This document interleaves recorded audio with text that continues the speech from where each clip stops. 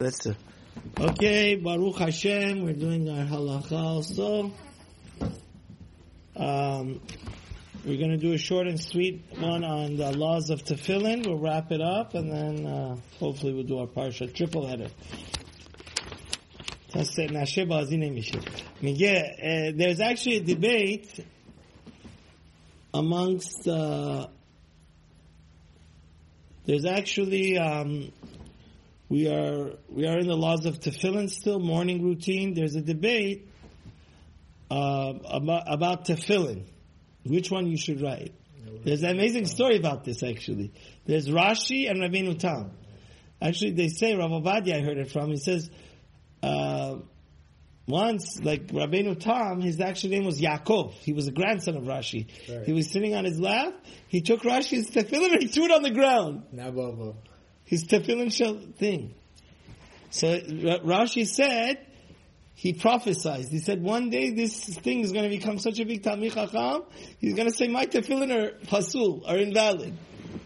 Wow. So, he says that what's the difference? So many people ask me this question. It's actually a lot of people get bothered. Like, why do you need two tefillin? What's the difference? So basically, in the head tefillin, there's a fundamental difference. Rashi says, you know that there's like, have you seen how tefillin is made? It has like 4 boxes, separate boxes in it. Yeah. In the head one especially. Yeah. It has 4 small parchments like mezuzah, small mezuzah parchments. Rashi says we go in chronological order, which means you first put the 2 parshas of Kadesh Li, which is Kadesh Vahaya, as found in the... So whatever's early in the Torah, that goes first, in the first box, from right to left. Yeah. Then Shema, and then Vahaya and Shema, the second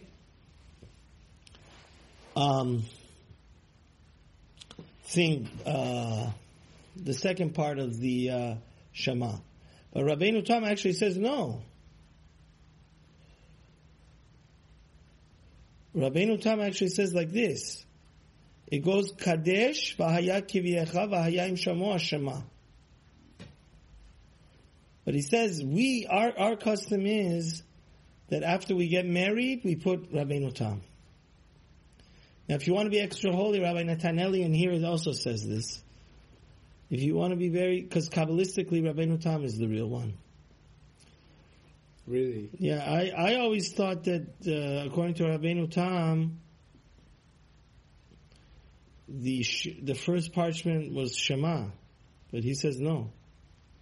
He says the only difference between RABENU TAM is which one is last. RABENU TAM holds Shema as last. So it says.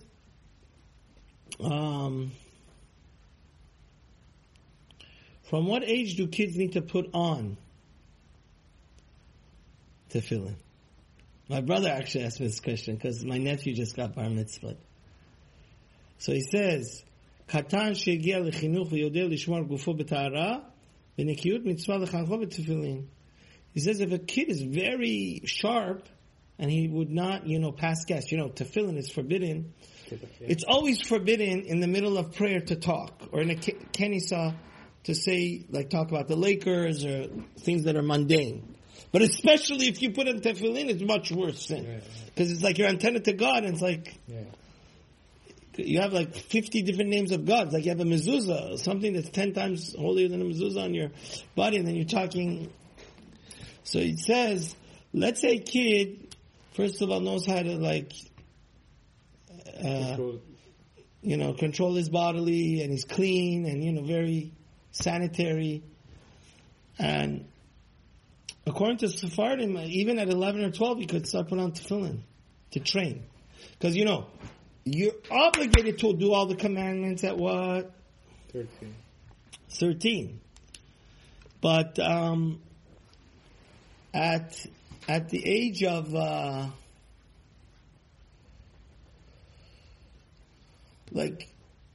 many children start say a bracha at 3 years old, right? Start at least waiting 15, 20 minutes, half an hour between meat and milk from 3, 4, 5 years old, right? Right? Certain things is 3, certain things is 6, 7, But what I'm trying to say is, this is no different. Now, tefillin is a more sophisticated mitzvah, and it's an extra holy ajit. We want to make sure he doesn't play around with it. But technically, even if, as long as he can, control himself to keep his body clear, not pass gas, and this and that, it's forbidden actually. So it's very important. If a person has to pass gas, what he needs to do is quickly take off his tefillin. Or else what they do is you could put your, like a napkin under your tefillin as a barrier. So it's like you're not wearing it. You understand? And he says he can make the bracha on tefillin. But he says that there's only one thing you have to be careful about. And that is that some kids, mashallah, they 5 feet, 6 feet already, even when they're 12, they shouldn't count him as a minion. Like we always have a minion problem. Then if he's in a stranger, if they don't really know his background, then, because Sephardim actually, we don't really hold of this whole thing that you give a Torah to the guy or you could, even though it's brought down in the Gemara, we just, the Shulchan Aruch doesn't go with it. Yeah, I mean, Ashkenazim do it. Rav Moshe Feinstein says you could do it if it's a minyan kavua. But what I'm trying to say is, but definitely I've heard that already, even a lot of people have some Ashkenazim have a custom from 6 months before, 3 months before, at a minimum from a month before, the father should buy his kid tefillin. So, he could. So he knows how to put it. So when it gets to the big day, the Grand Slam, the day of the home run is actually the day that he puts his tefillin. He should know how to do it, No problems. Even a year or two before to buy is ma tov u'ma na'im, if he knows what he's doing. Obviously you want to do also what the tradition of his Jewish school is. You don't want to make him sound out like a sore thumb. So I don't know if 2 years before when nobody else is putting tefillin, but maybe a few months before it would be okay. He says Hakoreh pasuk Shema shel korbanot en tzarich tefillin tchila. So Jason, we said we say Shema how many times? 4 times. 1 time before Shachrit, 1 time after the blessings of Shema, 1 time at Arbit, like we just did, and then 1 time before bed. The first time you put tefillin, if you're afraid or whatever, you're not ready to put it on at that time, because whatever, you have to go maybe to the bathroom, you have whatever, you don't need to have tefillin on the first time you say it, because you don't even say v'hafta the first time, right?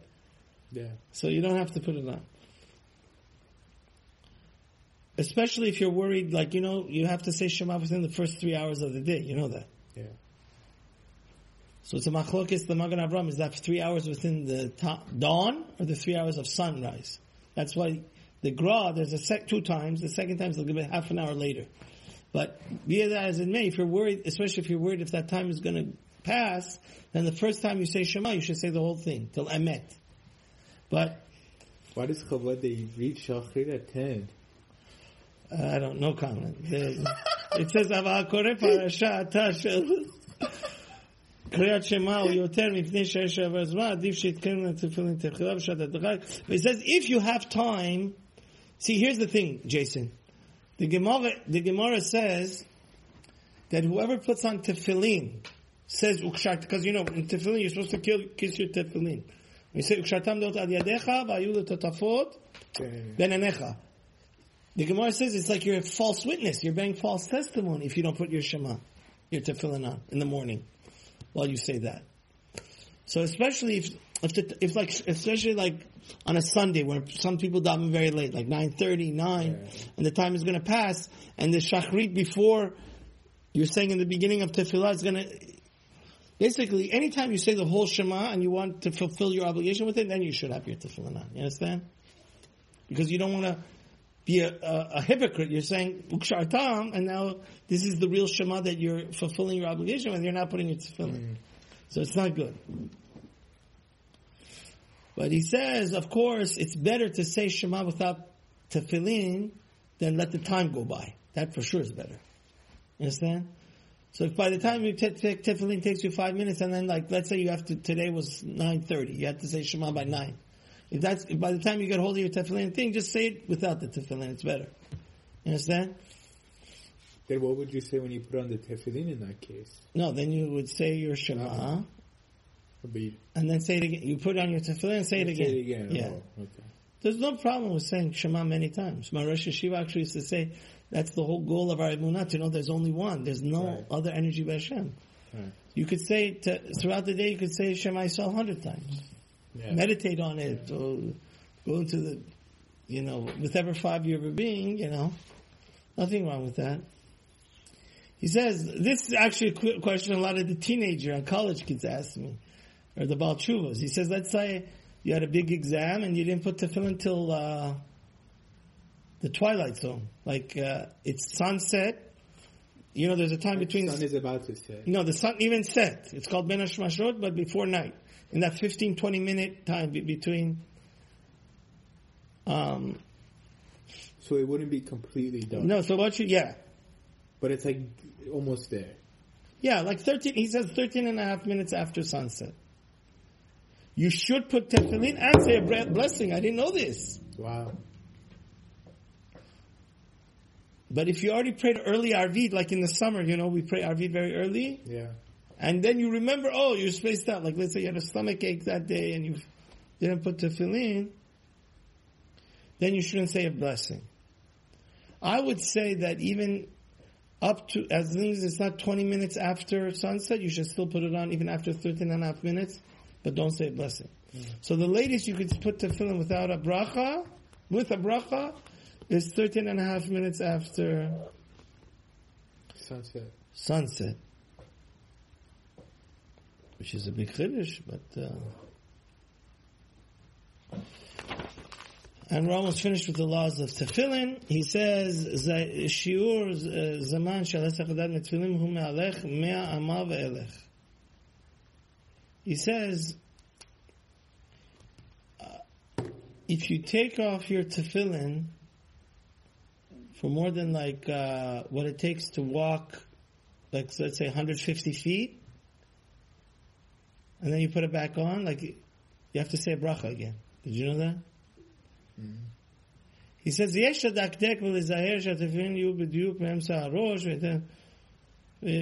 says it's a wonderful thing, actually, they put in the new tefillins, that they put a mirror in the box. Yeah. The fancy ones. But he says tefillin should not be here, should not be here. Even here, it should be exactly between what? Yeah, that's how you check. The eyes. Yeah. So it's good to constantly make sure. He says, even though when you put on your tefillin on your head, you touch your hair, usually if you scratch anywhere that's there's a halacha, any part of your skin that's sweaty, and is usually covered, and therefore gets sweaty, it's not usually exposed like here, if you touch it, you should do netilah. Because we're afraid it's sweaty, and it was But by putting on your tefillin, that's not considered that you touched anywhere that was sweaty. Or But you get sweaty sometimes. If you're exercising. Yeah. But touching your top of your hair doesn't make you need to do netilah. As long as you don't scratch at the scalp of your hair. If you scratch your scalp, then that's why it's good to have a yarmulke. If you have dandruff like I do, then you can just scratch it like this, and then you're not touching the scalp. Because if you touch your scalp, then you need to do netilah. And he says like this, Mutar levarech al tefillin she'ulim mivnei shalom zevachara. He says it's permissible to say a blessing on your friend's tefillin, right?